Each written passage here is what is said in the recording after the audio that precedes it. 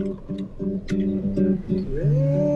Cargo is the best. Danny Maroon, you play the guitar, right? Well, like to think I do a little more than that. No, but do you? Do you host Cordkillers?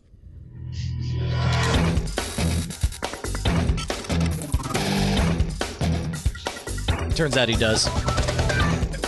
Welcome to Cordkillers, the show about watching the stuff you love when you want, where you want, however you want. I'm not the childish Gambino. I'm Tom Merritt. I'm not Donald Glover either. I'm Brian Brushwood. So, haha, got you, Donald Glover. I found one last corner of the world that you ain't been able to conquer yet. Just wait. Oh, wait. Our guest today is Richard Gunther from the Digital Media Zone. How's it going, Richard? Hello, gentlemen. I'm so excited to be back. I think we should make this a biannual thing. Yes, it's been less than 2 years, by 9 days, since we last had you on the show. What you been up to? Watching a lot of TV and trying desperately to catch up on podcasts. Good. Well, you're in the right place then, because we have a lot of podcasts to do and a lot of TV to talk about, starting with our primary target.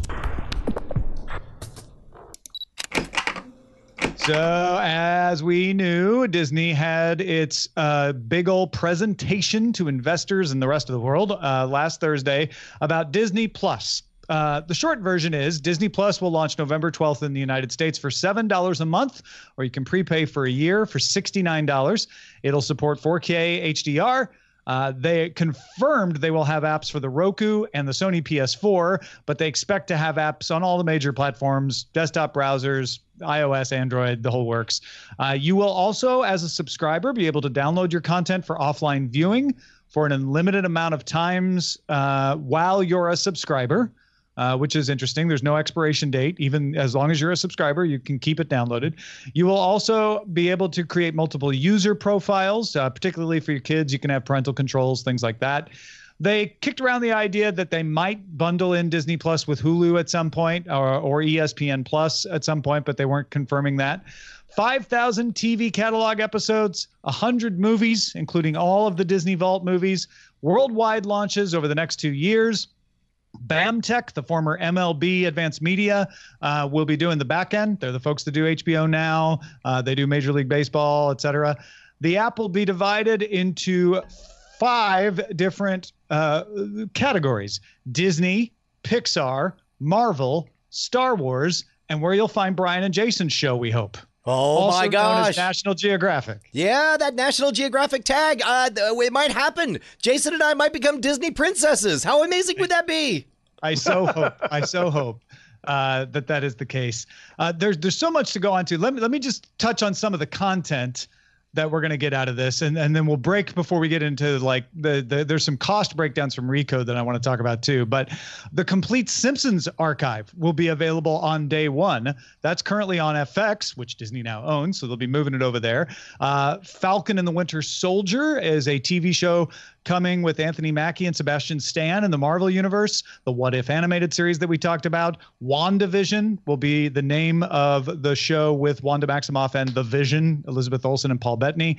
A Loki show, a Hawkeye show, a High School Musical show, a World According to Jeff Goldblum kind of documentary style show, a show starring Forky from Toy Story 4, which we haven't even seen yet, a show with Diego Luna and Alan Tudyk based on Rogue One, The Mandalorian from Jon Favreau on day one, a Monsters, Inc. TV series, and that new season of Clone Wars that they promised us last year. In fact, they even put out a trailer for that on Sunday at Star Wars Celebration.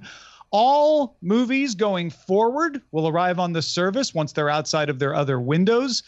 Within the first year, they'll have all Star Wars movies, all Pixar movies, and they're even bringing a live-action Lady and the Tramp, Brian.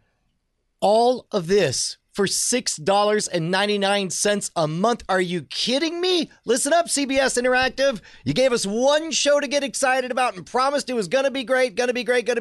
This is how you launch an over-the-top network, my friends. Like, exactly. They showed up to play. That's the end of it. No, absolutely. They did almost everything right here, which is undercut everyone, no commercials, no restrictions on downloaded content, tons of originals coming day one and in the pipeline, tons of valuable back content going to be available day one and in the pipeline. This is what happens when you have a very successful money printing factory called the Disney Parks, as well as an already successful and at least money generating television empire on cable. Yeah, but I also feel like this is what happens when you know how to do this.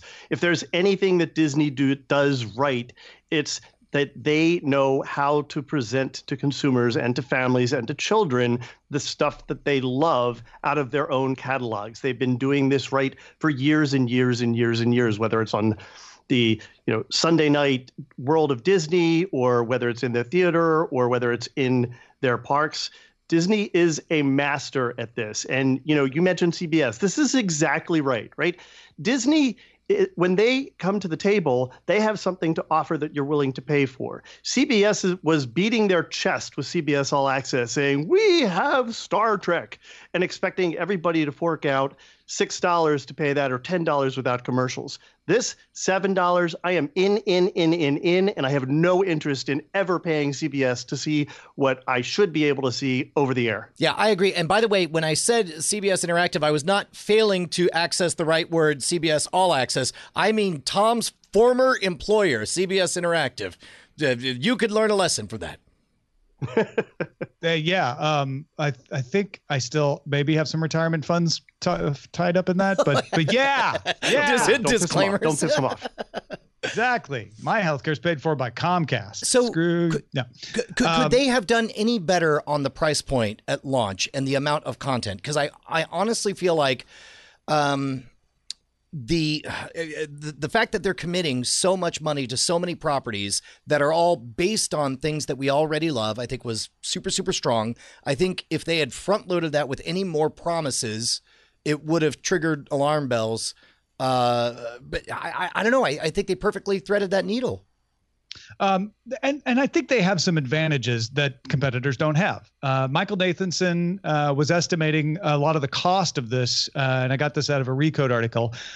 This should cost Disney $3.9 billion in their 2019 fiscal year. Wait, 4.9.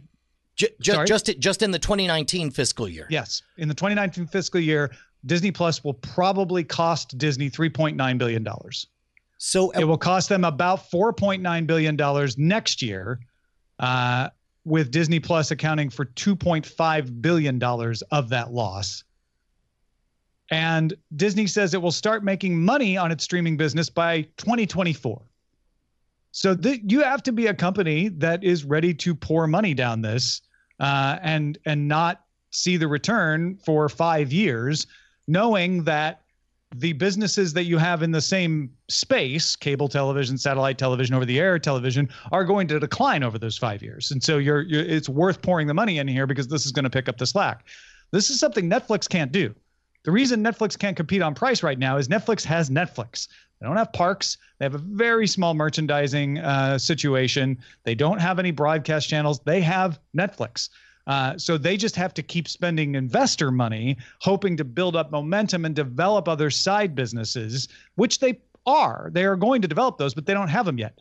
CBS is just a smaller company. They're a much smaller company than Disney, and so they don't have the back catalog that Disney has to play with, and they don't have the cash pile that Disney has to play with. So, I don't want to take anything away from what Richard's saying. Disney is also just really good at this stuff. You're absolutely right. But they have some advantages because they've been so good at this stuff to be able to take advantage of themselves. I will say that's the only sour note of this whole thing, because we're getting ready for the show, and Bryce, before we were on the air, said, "Hey guys, isn't it fun to have everything all from one mega corporation, all your content in one place?" And I do agree that I, as a fan of competition, and that goes in the artistic markets as well as physical products, it does make me a little bit uncomfortable. But for now, as a consumer, man, I'm over the moon with what they're offering. Agreed. I would also point out that this is underlining something that I've been saying for a while, which is we're not going to see Hulu and Disney Plus merge. Disney made it very clear that Hulu is going to be their adult arm. Disney Plus isn't kiddie. It's not 7+, but it's going to be teen friendly. They're not going to put Fargo, the TV series, on Disney Plus. So this is going to be the family-friendly version of the service, and Hulu is going to be the adult service, and that's where the FX stuff will go. That's where all the more adult Handmaid's Tale, et cetera, is going to go. And in fact, right before the show, we found out that AT&T has cashed out their share of Hulu that they inherited when they bought Warner. It's only 10%. It doesn't really change the effective relationship of Disney and Comcast. In fact, technically right now, the 9.5% that AT&T is selling back to Hulu will be owned by Hulu itself.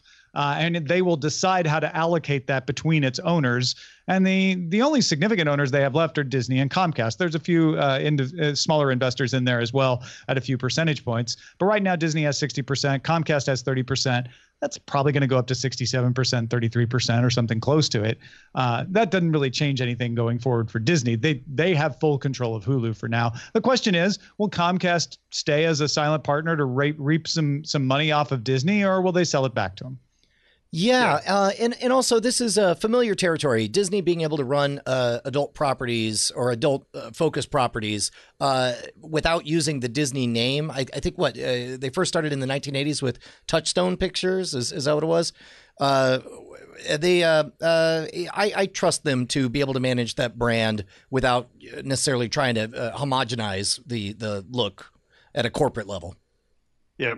Yep. One thing that I am interested in here, the media is making a big deal out of the fact that they didn't yet announce on Apple, and that Apple TV Plus and Disney Plus are competitive, and oh no, are they going to be there? Of course they're going to be there. I will go out on a limb and predict they're absolutely going to be there. Disney and Apple have this weird incestuous relationship. There's no way they're not going to be on Apple TV. Yeah, I mean, Prime Video is on Apple TV, and Amazon and Apple almost hate each other. And as far as like to anthropomorphize companies too much, but they really don't get along. They have a very uneasy relationship. Netflix is on Apple TV. I don't even see Apple's TV Plus strategy as even being directly competitive with all this. They want all these platforms on Apple TV. Right. They just want to use Apple TV Plus to make you buy their products and their services in order to watch everything. I would agree. And there's no coincidence that the way this is laid out and the look of this thing, the way they demonstrated it, just happens to look exactly like how Apple TV apps look. Well, there's a design sensibility that is shared across those companies. So I wonder how much that's on accident. Are you guys? I mean, I think you already answered this question. I was going to ask, are you going to pay the $7? Are you kidding me? I mean, it's like, how could we not? I mean, that's that introductory price. My goodness. The Mandalorian alone, right? Yeah. Is going to be enough for me to want to jump in the back catalog. And if you have children, this is like this is sort of like maybe this is the brilliance of it. With Amazon Prime, it's a no-brainer that you're going to get Amazon Prime for the shipping. And, it's great that there's a TV service attached to it. Same thing here. It's like if you have children, I'm sorry, you're just going to sign up and pay that $7. And then along with that, good news, you'll get some new shows that you'll like. They're hitting every segment here. They're hitting the adults. They're hitting the fans of these big brands. They're hitting the children. I mean, yes, I'd buy it. You heard it here first, people. Disney is hitting the children. With great content. What's funny is some of these ideas, like the Cass and/or K2SO series, I'm like, yeah. And it didn't matter because they're like, we're also giving you a new season of Clone Wars, Tom, and The Mandalorian looks amazing, and you're going to get all this back catalog, and there's going to be these other shows. Like, they just covered you and stuff. So they're like, don't care about a High School Musical reunion? No worries. We've got this other thing that you will be interested in. No, don't like the Marvel stuff? How about the Star Wars stuff? Don't like the Star Wars stuff? How about Monsters, Inc.? Like, they play to so many different fields. I think that's part of what makes it savvy, because if you're only going to have 5 silos on the front page of this thing, setting up National Geographic as one of them is smart, because it is an inherently adult brand that is always kid friendly, except for when they're showing murdering animals or whatever. By the way, did you see that Netflix is warning animal lovers that they might need to skip through parts of Planet Earth? Or really? Whatever. Yeah. Our Planet, I think is what it's called. And what is it called again? Our Planet, I think. Our Planet. Thank you. Planet Earth's the BBC one, right? Yeah. Yeah.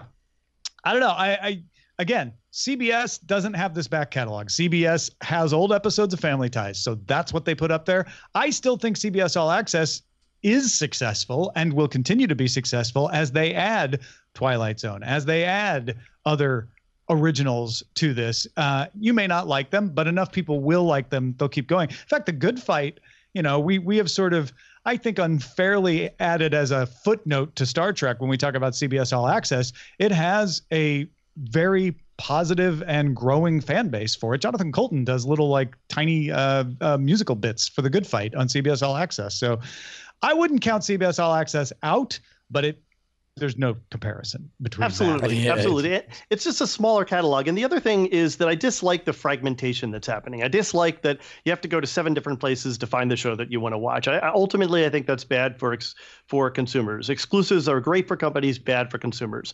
But everything on Disney Plus is an exclusive to them too. It is, but there's just so much there. I really don't feel like this is as much fragmentation because, like we said earlier, they own so much of this space. I think you nailed it. The reason people get upset at CBS for Star Trek Discovery is not because they made it exclusive, even though that's what you say. It's that they made it exclusive to a place that they don't see anything else they want to watch. Right. Right. And if they had the breadth to offer that Disney Plus does, it would make it better. Yep. Man, I think really it is CBS that has the most to lose here because we tend to like things in threes, and I think we can all justify our Amazon Prime membership for the shipping. Netflix is a non-starter; we're never giving that up. But if we're gonna have to pick, I mean, by positioning themselves, because CBS is what, $6 a month? With ads, with advertising, with ads, 10 without. Yeah, it's 10 without. I mean, yeah, right. Yeah, that's an easy budget decision. And I think that's really the thing is we think of Netflix, Hulu, Prime Video, and then there's these other streaming services out there, right? There's Acorn and BritBox and all this other stuff, and CBS All Access is kind of halfway in between. Disney Plus, I think, is going to be thought of like Amazon Prime Video, Netflix, Hulu, and Disney Plus. Yep. Yeah, I think so. How long do we trust them to have that be the real price? 2024.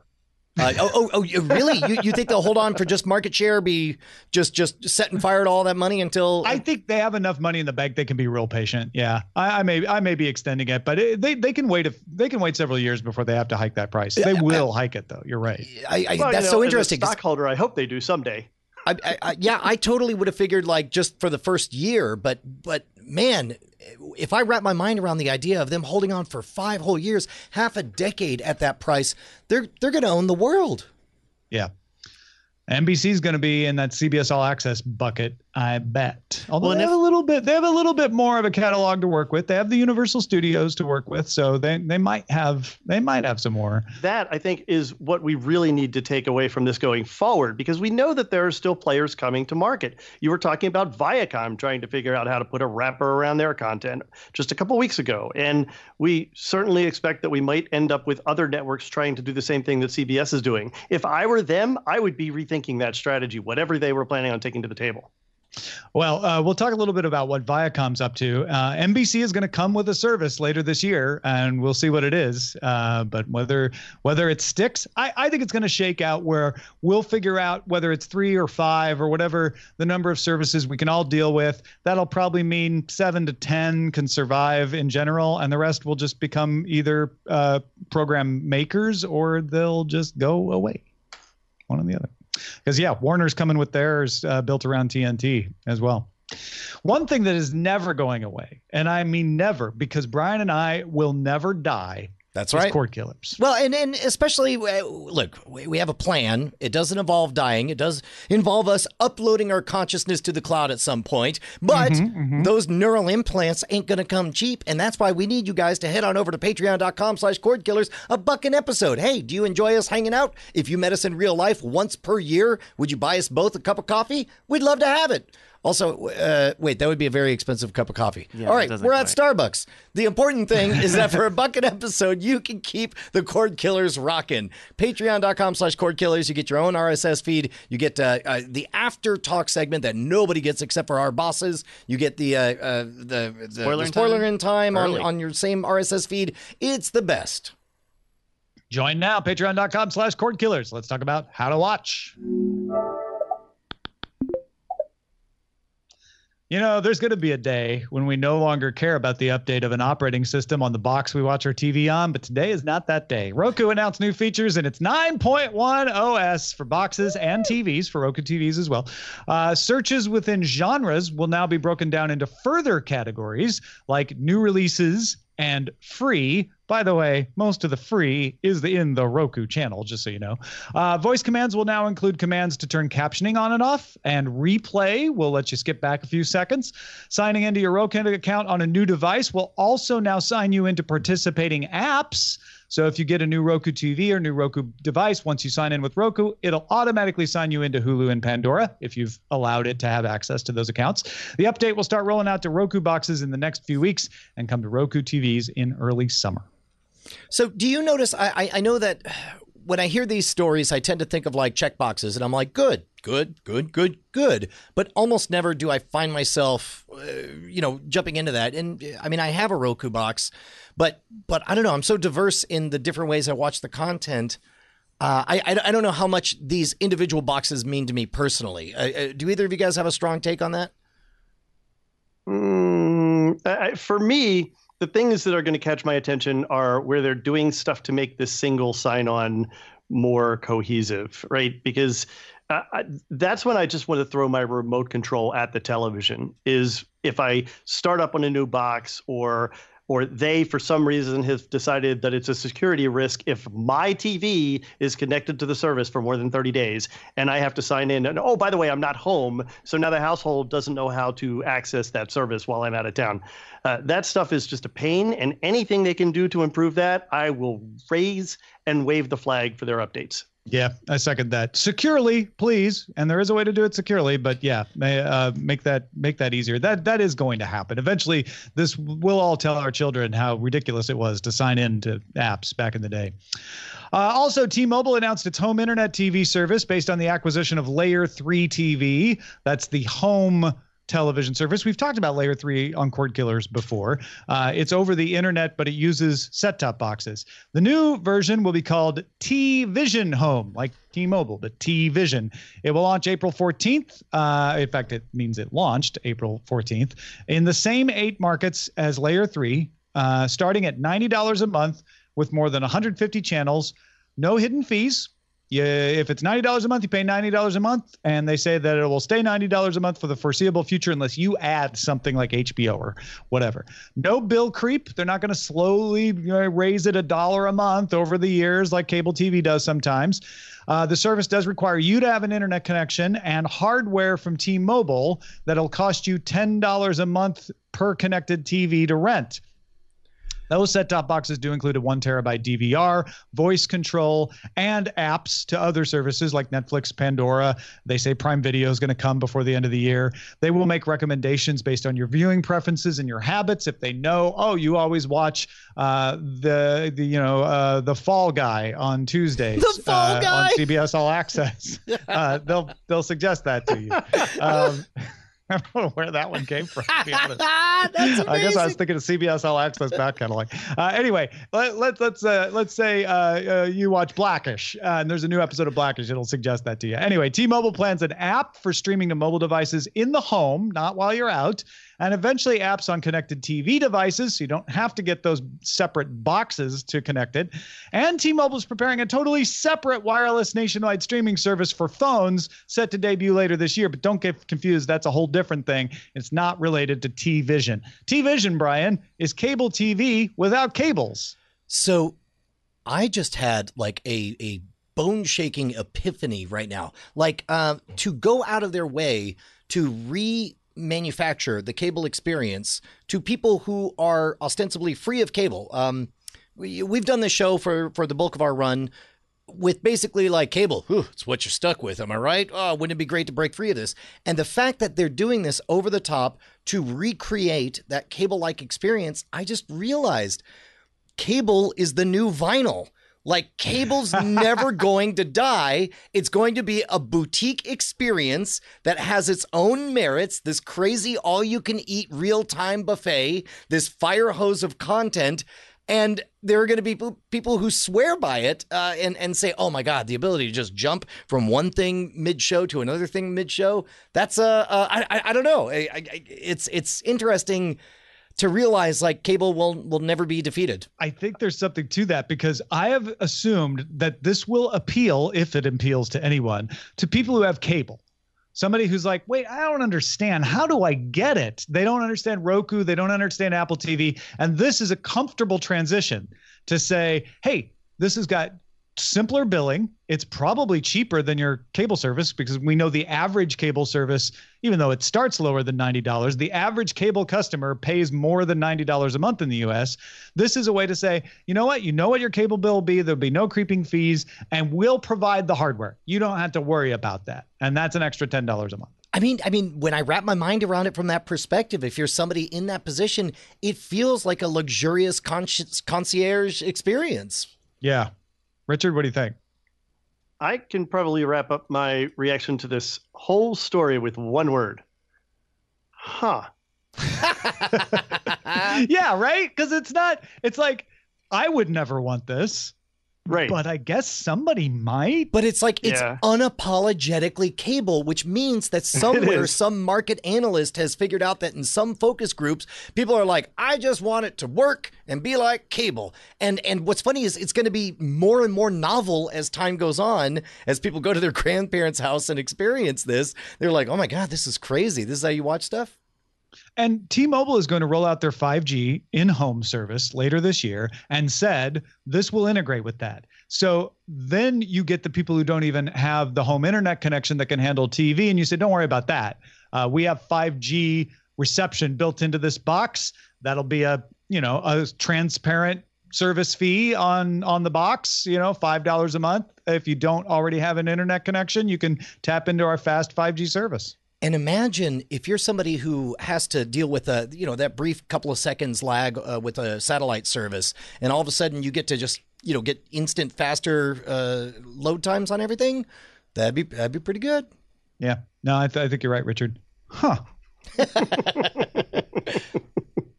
All right, let's talk about what to watch in Under Surveillance. Not like real estate. It's all about location.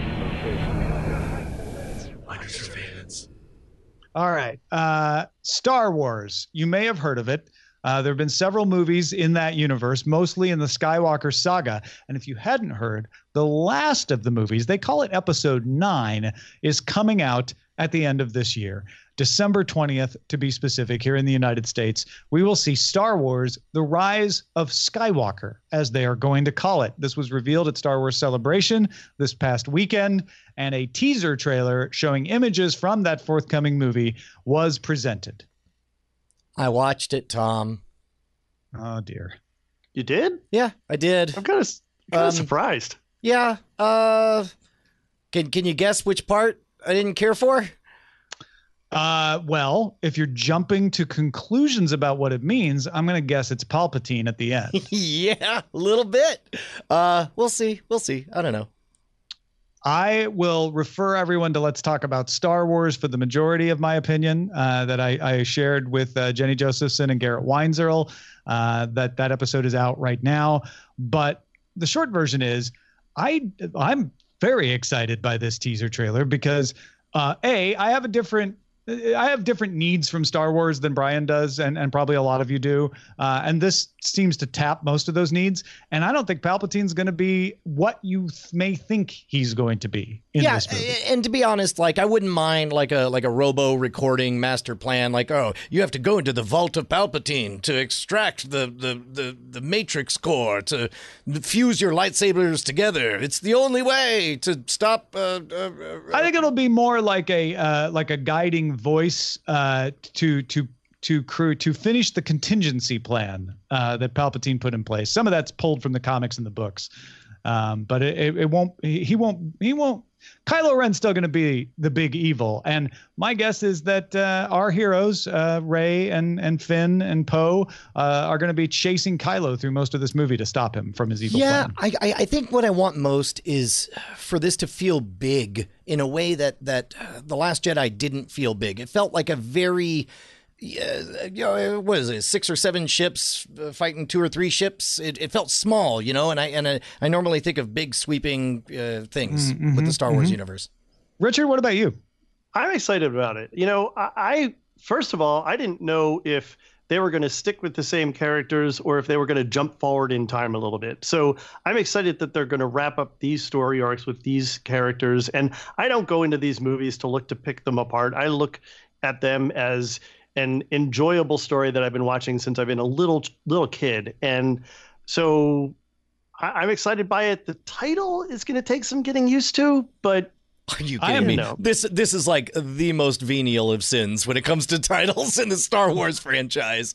I'm intrigued by what they mean by that. I can let my mind go to horrible places that I will hate, but I can also let my mind go to places that make me very happy and smile. So we shall see. Any other thoughts on Star Wars: The Rise of Skywalker, the first character name, I think, to ever be in a Star Wars title, right? Well, Solo, a Star Wars story, but I'm talking about the episodes.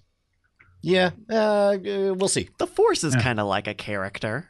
Yeah. Okay, well, now we could just start retconning everything into characters to make me wrong. Oh, Bryce. God. Come on. Okay. Now I want to go back and make sure that they all call him the Phantom Menace. Like, oh, it's you, Phantom Menace. Phantoms are a character. Clones are a character. Jedis as a group are a character. I'm at a proper name. I don't think there's been a proper name. Well, I mean, what if it's a noun? What if Skywalker is a type of ship? Yeah. I mean, I don't know. It could be birds. I don't see anybody walking in the sky. Birds? That's all I'm saying. The other most important movie in your childhood was The Lion King. Came out 25 years ago, and it's coming out again July 19th. It's called live action because it's not cell animated, I guess. Yeah, although most Did of they it stop is using CG. that word? I mean, did they? Because I have to come up with a stance of whether or not I'm going to have beef with it every time somebody calls it live action. I feel like I've decided I'm not going to latched onto fight when it. people call it live action, but I get that it's like, well, it's not technically live action. Most of these characters, are not real animals out there. You could do the reverse because you could say like, okay, if you don't want to call this live action, then you don't get to call the Avengers live action. And right. I mean, where is the line, right? Yeah. I think Lion King is almost entirely CG, though. Yeah. Do we know how this was shot? Did they shoot actual locations? They may have used actual locations. I'm pretty sure they did. So it's only the animals that are CG if that's the case. Right. Yeah. This is another one. I'm not going to slam on it. I was excited about this when I heard about it. The first 2 minutes of this movie are iconic in Disney movie history. And when I saw them recreating segments of that, I was blown away. I'm excited to see it. I'm not going to slam on it until I see if they end up destroying it or bringing it back to life in a great new way. How did y'all feel about this trailer? I haven't seen the newest trailer, and to be honest, it falls into that category of like, I'll be on board. I mean, I got kids, so yeah, you're gonna go see it. I thought they did a killer job with this trailer. This. I was already pretty on board after the last teaser, but this was moving, and it made it look like it's going to be as dramatic and emotional as the first one, with a little bit of the fun kind of tucked in at the end of the trailer, so that like, okay, it's not, we'll still have the fun and games. Don't worry about that. Hakuna Matata, it's all good. But they really leaned into the drama, and I think all of you should buy several tickets to it. Hold on. Disclosures. I wonder who has that movie. I just want everyone to have a good time. That's all. Yeah, that's it. It's not, it's not seriously because I own it in the movie draft and rely on it. Not at all. I to will say overperform that to win. I worry a little bit about the drama because Disney has been doing this thing where they've been leaning heavily into really heavy dramatic scenes, to the point that if I'm watching them with my niece and nephew, or if I'm just watching alone thinking about kids watching this, I'm like, wow, this is really heavy. The first thing that comes to mind is probably Toy Story 3 had some really, really heavy, dark, upsetting scenes in it. And I wonder if making it more lifelike is going to make some of the scenes in here that are pretty hard already that much more difficult for smaller kids. Yeah. It certainly is going to make it punch harder, and it doesn't look like they're. We already know that Disney loves hitting kids, so I think you're right. Part 2. It's like a roll of quarters in their fist. The producers of Chef's Table have a new series called Street Food. It's sort of the idea of where Chef's Table talk to Michelin star chefs. This series will talk to local food celebrities who do street food. Some of them also have Michelin stars, by the way. That's coming to Netflix April 26th. Each episode will focus on a particular location. So, sorry, do you think they're already setting up like a food truck version of this for the next season? I mean, street food probably will deal with a few food trucks, but it's Indonesia, Philippines, Vietnam, Korea. So, yeah, I could totally see them do a North America hipster food truck version. Absolutely. Do you think they'll have a segment on gutter oil? that are horrific. Did you hear about this? Like some percentage of street vendors are using reclaimed oil from the city sewers. Well, it's reclaimed. No, but not sanitized. Yeah, but they heat it up, Brian. I'm sure it's fine. Ew. Caveat emptor. Also, crowdfunded Deep Space Nine documentary, What We Left Behind, with hand upgraded. They did it just for this documentary, HD footage of Deep Space Nine, coming to your local theater for one day only, May 13th. This is one of those Fathom Events things that you'll see advertised before the movie sometimes. This was a labor of love for people, and it looks amazing. Yeah, I'm super stoked about it. It's the right time for a love letter like this. This was probably my favorite Star Trek series. So I'm very excited about this. I probably won't get to see it in the theater, so I certainly hope that they also sell it afterward so that you can buy it. They are. There's the people who back the Kickstarter will get a digital copy first, and then they'll start making it available to other people to buy. But still, like if you want to be there with other people who loves this, I mean, there are people who are going to drive hours and hours and hours to be there for it, to find their Fathom Events place. Yeah. Tales of the City will come to Netflix June 7th. If you're like, wait, didn't they do miniseries? Yeah. They did 3 miniseries of Tales of the City before. They all starred Laura Linney, Paul Gross, and Olympia Dukakis. And the 4th miniseries on Netflix will star Laura Linney, Paul Gross, and Olympia Dukakis, as well as Ellen Page. Sweet.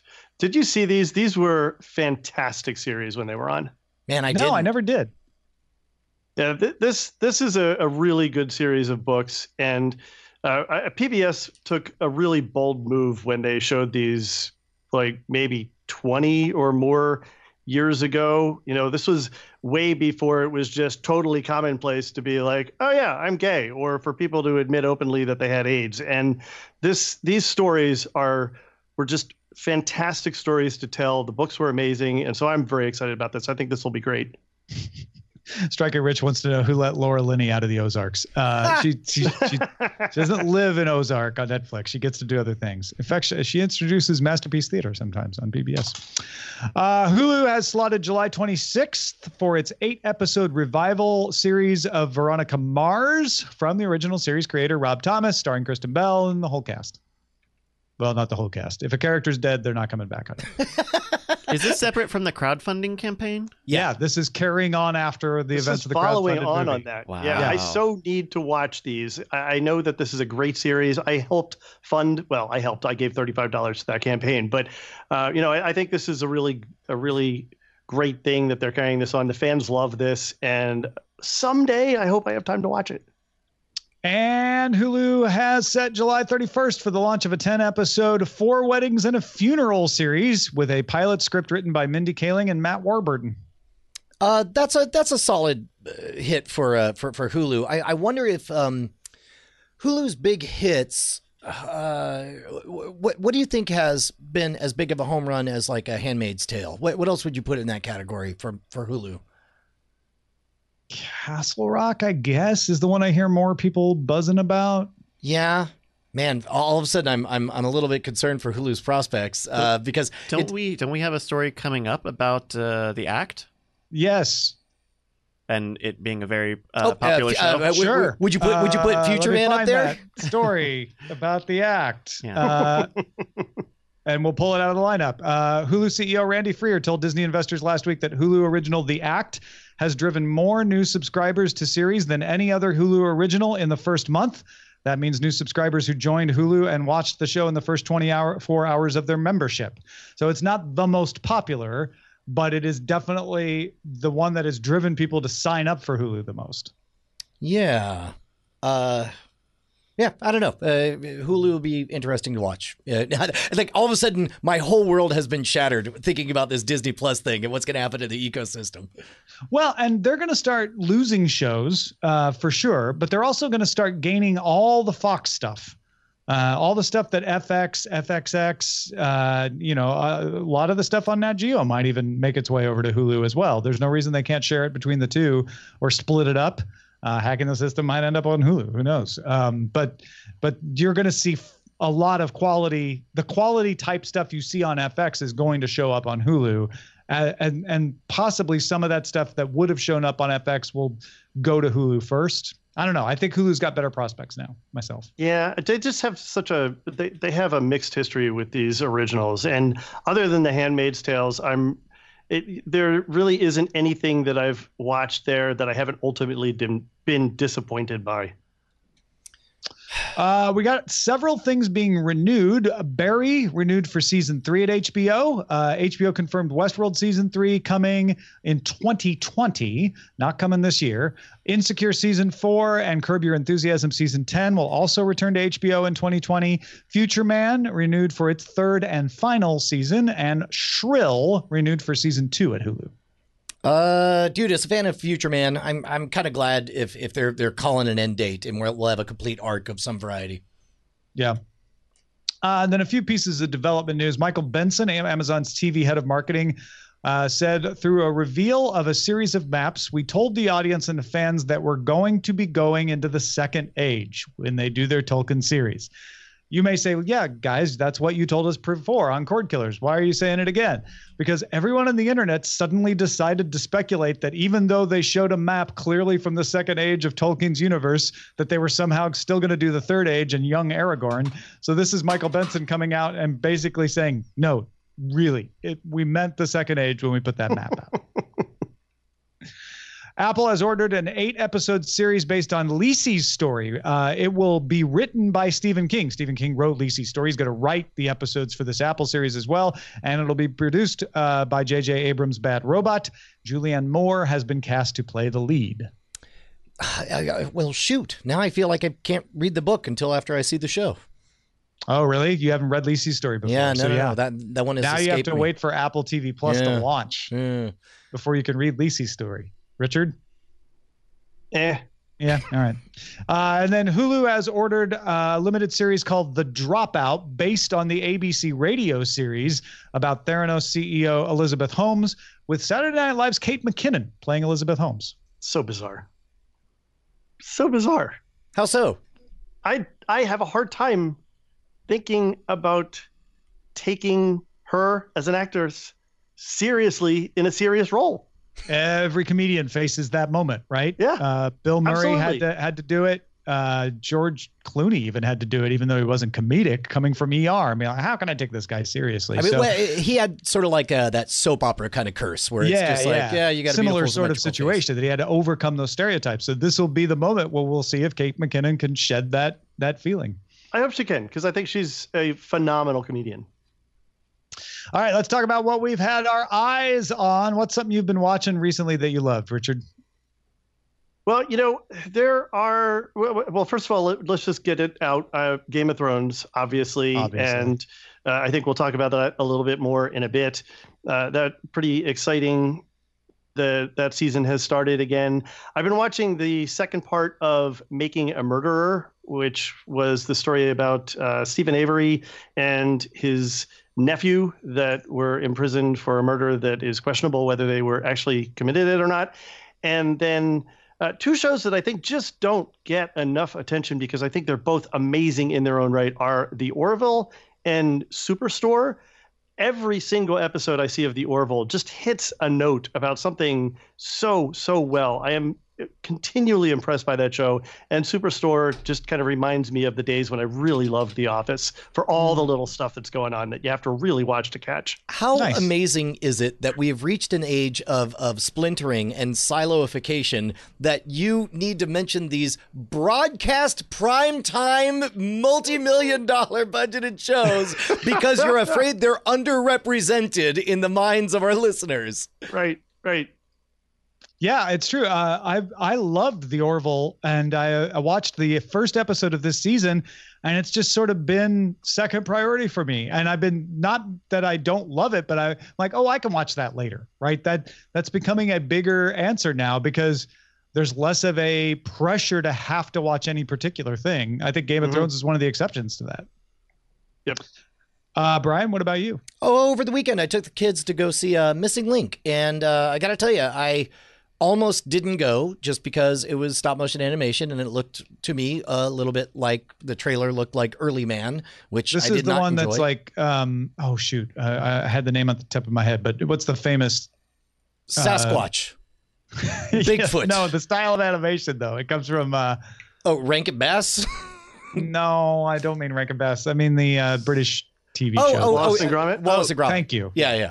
But so this is from the different production studio, though. It's Leica, and they did Kubo and the Two Strings. They did Coraline and a bunch of stuff. Great.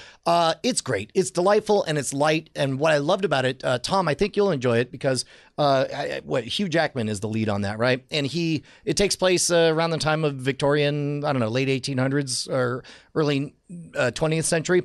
And what I loved is that you got all this charming British adventurer talk with none of that need to add the underlying, white supremacist much, aren't you? You know, like there's no bitter undertones of irony to it.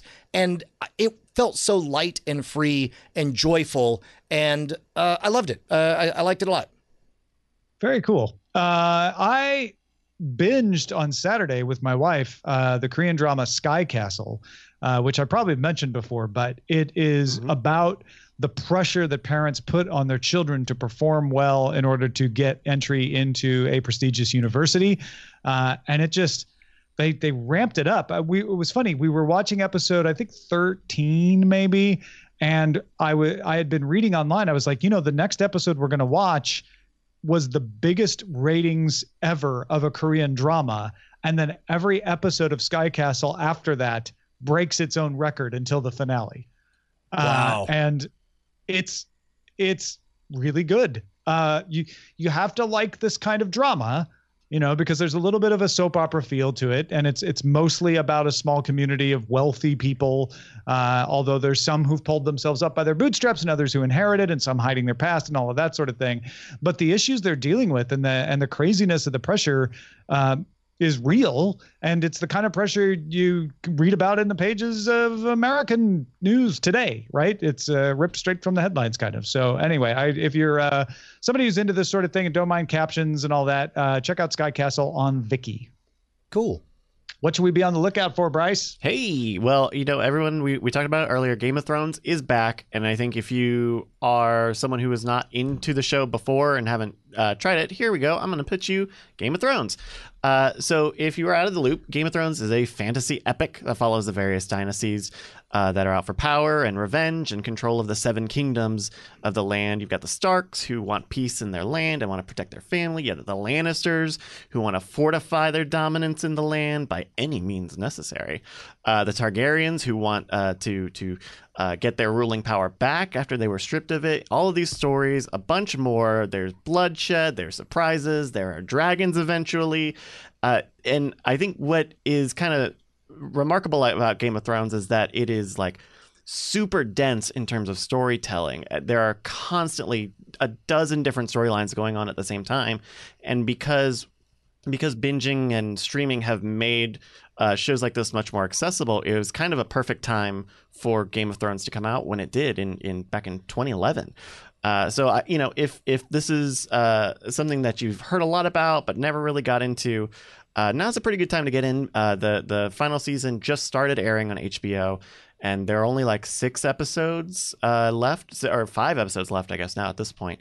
And those are coming out on Sunday evenings. But HBO Now and HBO Go have the back catalog of Game of Thrones. So it's a good time to get into it now that this chapter is about to close on Game of Thrones.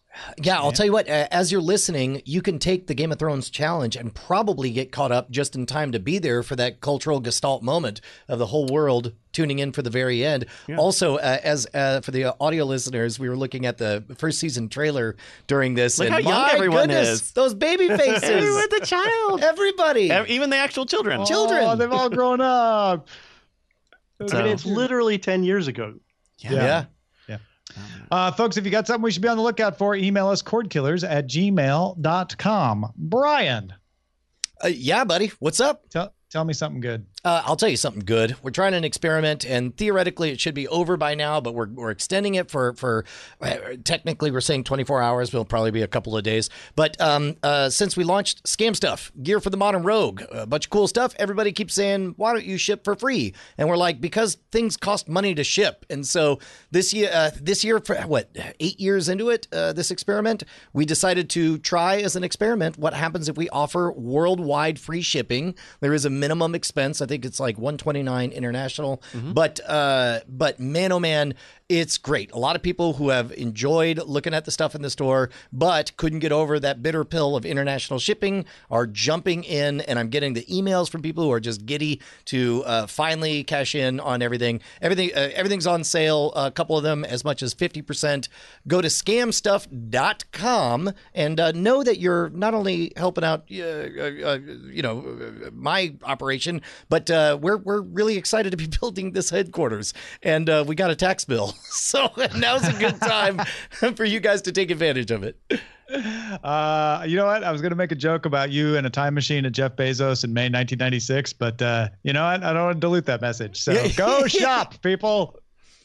Help a brother out. Scamstuff.com. Let's move on to the front lines. Front lines.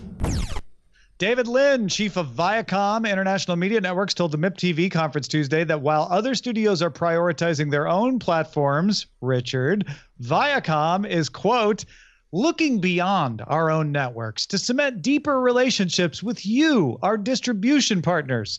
We don't see our own streaming platforms as the primary window for our premium content. He also added, demand for content seems insatiable, and that represents a major growth opportunity for all of us in the business of production or syndication. And in fact, CBS distribution chief Armando Nunez had made a similar comment in his talk to MIP TV before that. I mean, forgive me for saying that seems like what you say when you don't have a seat at the siloed table, especially since they just bought, was it Pluto TV? Mm-hmm. Yeah. And they have an opportunity to play that game, but they're announcing that they're not going to play that game because why would anyone want to play that game? I don't know that I think it's that simple. I think it may be Viacom. I know this is an unpopular opinion. I think Viacom may be smarter than many of the other networks here. And maybe, to Richard's point earlier, smarter than NBC, who's going to try to get in there and go toe-to-toe with Netflix and Disney Plus and Prime Video. Viacom may look at it and say, look, we don't have the big back catalog, and we do have a big movie studio, and we do have MTV, and we have a lot of stuff. But a streaming service from us isn't going to survive against that. So we need to sell programs that we make to others and make money doing that, because that's one option that you have in this world, is to become a production company that makes TV shows for all of these streaming services that are hungry. Netflix buys TV shows from production companies all the time. They want a piece of that Netflix pie, and the way you get it now is to make a show for them. And they've got Pluto TV, which is lean back, free, ad supported, to say we can also just cash in on the stuff that we own the rights to and put it on this service that's free. You know what's cheaper than $6.99 a month? Nothing. Pluto TV may not have the selection that Disney Plus is, but it doesn't cost you a thing. I would expect to see them start hitting that message. Yeah, you know what? I want them to lean in even farther and say, hey, You've never known us as the guys who have our own silo. You know why? Because we make hits out of other people. Last time we made a hit, a little company called YouTube. You ever hear of it? We powered that thing all the way to greatness.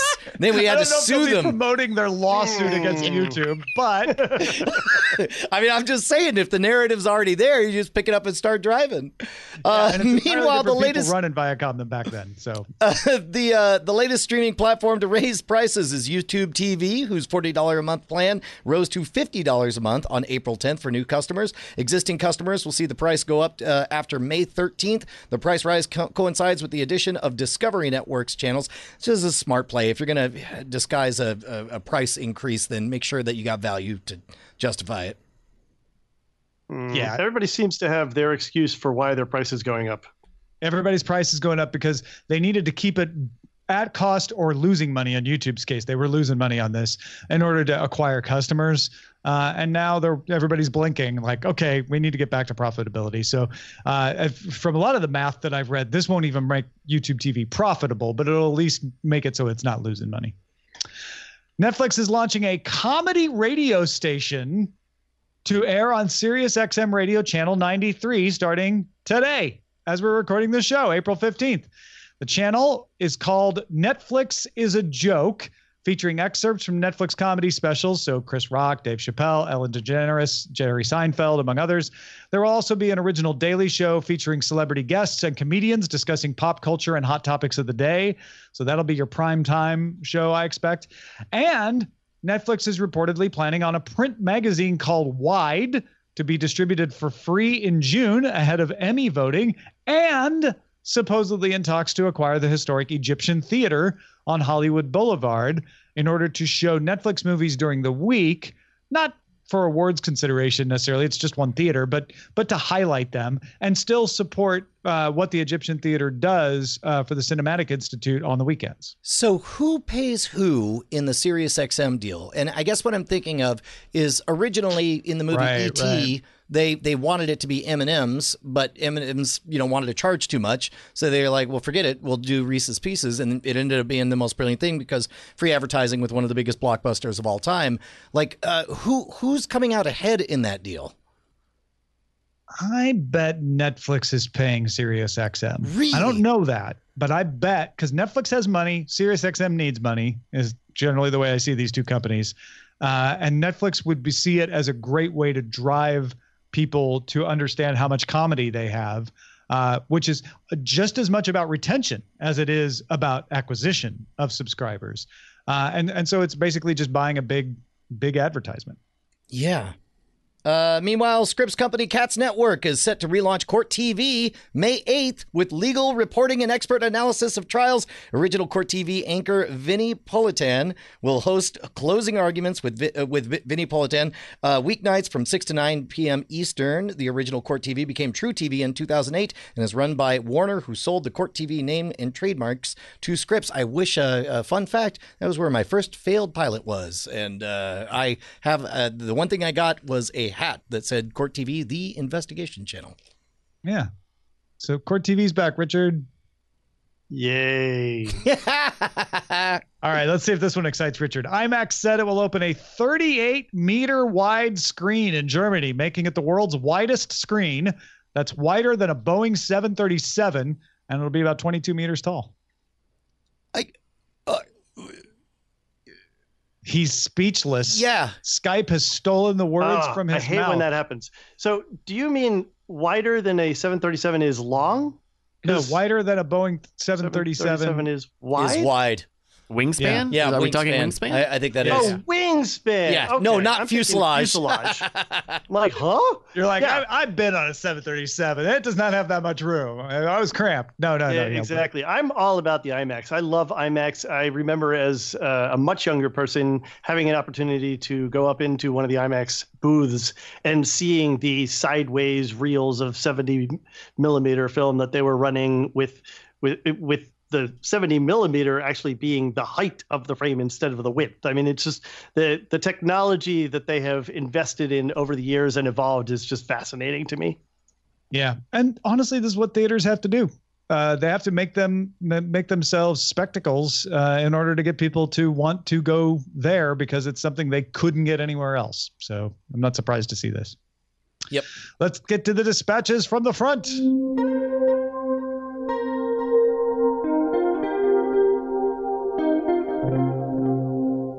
Norm from the Central Valley, go Oaks, says, hey guys, I'm moving towards cutting the cords. So how do you do that with kids under 6? You need to do it slowly and get tons of PBS shows. At least that's my approach. I purchased the Amazon Recast about a month ago. So far, the quality of the over-the-air recorded content is awesome. I even got some older shows from channels I hadn't heard of. I followed the setup, and it suggested putting my antenna in a south-facing area of the house. However, that was not a good spot for me, so I put it in the total opposite side of the house near my PC. I assumed I'd have to make some changes later on, but I haven't had to. All of my shows from the major networks are coming through crystal clear. My only complaint so far is that the fast forwarding of the Fire Stick remote doesn't move as fast as your traditional DVR, but I'm hoping Amazon will fix that with software at some point. That's my unasked for correspondence from the field. Thank you, Norm. Dude, unasked for correspondence is our favorite type of correspondence, including this one from David W. Hey, gents, had a new conundrum this week. We canceled DirecTV Now due to the raise in rates. Wife and I had to set a hard limit for about $40 a month for streaming cable-like service, so we were in the $35 a month original plan, and the new bump was going to set us up to take them up to $50. We were all set to go to YouTube TV, and I was about to set up the account. They raised their starting rate to $50. We're now going back to the original no cable that we had before streaming services due to cost hikes. Can't justify it at these prices. I wonder what kind of drop-off these services were expecting with these price hikes. They are all, with the exception of Sling TV, more expensive than my local cable provider's starting rate of $45. Man, I gotta wonder if that $45 doesn't hide some fees and taxes and stuff. There's no way. They all Absolutely. hide fees and price hikes. Yeah. Because yes, if you're, and this is where the chicken challenge started, if you're exceptionally vigilant, you can keep that price lower, but the average cable customer pays more than $100 a month in the US. Right. This next one reminds me of that guy from Annapolis we got the email from last week. I wonder who that was. Yeah, I liked that email, though. It had spirit. Kaylee wrote, what do you call it when you kill the Netflix cord? I canceled Netflix today. I tolerated them removing in-app purchases on iOS. I was frustrated by the lack of TV app support on the Apple TV. I wept over the cancellation of a show giving much-needed representation to underrepresented groups one day at a time, and held back my rage over their responses to fans hoping to save the show. But removing AirPlay was the last straw. The Apple TV interface is loud and bothersome. Instead of relaxing and browsing, I feel pressure to keep moving the remote or deal with auto-playing trailers. Being able to AirPlay from my iPad was simple, easy, and useful. Not only at home, but in places I don't have home internet or personal devices, like in the classroom. I get the sense that they feel like they can't lose, and I'd rather give my money to Apple in the fall and other streaming companies now than continue to support Netflix. Even in Japan, they're not the only game in town anymore. Meanwhile, Joseph from Chicago says, Crackle's the service I use like old-fashioned cable TV to find a random movie to watch when I just want something good and fun.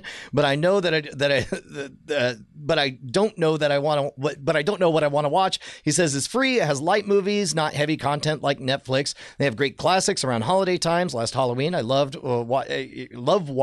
the Leprechaun movies, including the one in which he was in the hood on Crackle. It's like the TNT movie on cable for cord cutters.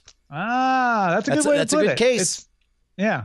Although you still have to make a decision. That's always the thing. Like, I miss that turning on the TV and having it just be on a channel and me get sucked in. Like, oh, what's this? That doesn't happen when you have to make a decision on these things. But I like that. It's like TNT for cord cutters. Thank you, Richard Gunther, for joining us today. I'm so glad that I was able to join you. You know, I'm a little bit disappointed, though, because usually when I'm listening to the show, I'm thinking to myself, man, I wish I could be on this week so I could argue with Brian. And I had nothing to argue about this time. That's right, because I'm right. You showed up, and there I am, just right. You put the pressure on Brian to be right. Yeah. Well, if folks want to find out where you're right most of the time, where should they go? Yeah, so I have a couple of podcasts, and I'm also an editor at thedigitalmediazone.com. We talk about cord cutting, we talk about smart home, we talk about digital media and gaming. So check us out over there, and we'll be talking a little bit, I think, in this week's spoiler time. I also do a podcast called Let's Talk About Thrones. I wonder what that's about. I just got invited to be on that on April 29th. I know. I'm excited about that. 2 weeks from now. Yeah, that's going to be a big episode too. So check that out, thedigitalmediazone.com. Our website is cordkillers.com. Our email address is cordkillers@gmail.com. We're live on twitch.tv/nightattack, which is also carried on diamondclub.tv Mondays at 7 p.m. Eastern, 4 p.m. Pacific. We'll see you again next time. Hey guys, Brian and Tom here, and it's just the same old message at the end of the credits, just like always. That's right, Brian. Nothing new here except your name showing up. Oh my gosh, because I've got a you just name. supported us on Patreon. Yeah, all those $5 donors, look at that. That's your name in pixels. We're gonna make you famous, kid. Put your There's name in some pixels on classic the internet. names in there, but some of you are new. Some of you aren't there. It's sad. What can they do, Brian? I mean, they could go to patreon.com/cordkillers and pledge $5 an episode and be one of these amazing people, like this one. Amazing. Oh, look at that name right there. Diamond Club hopes you have enjoyed this program.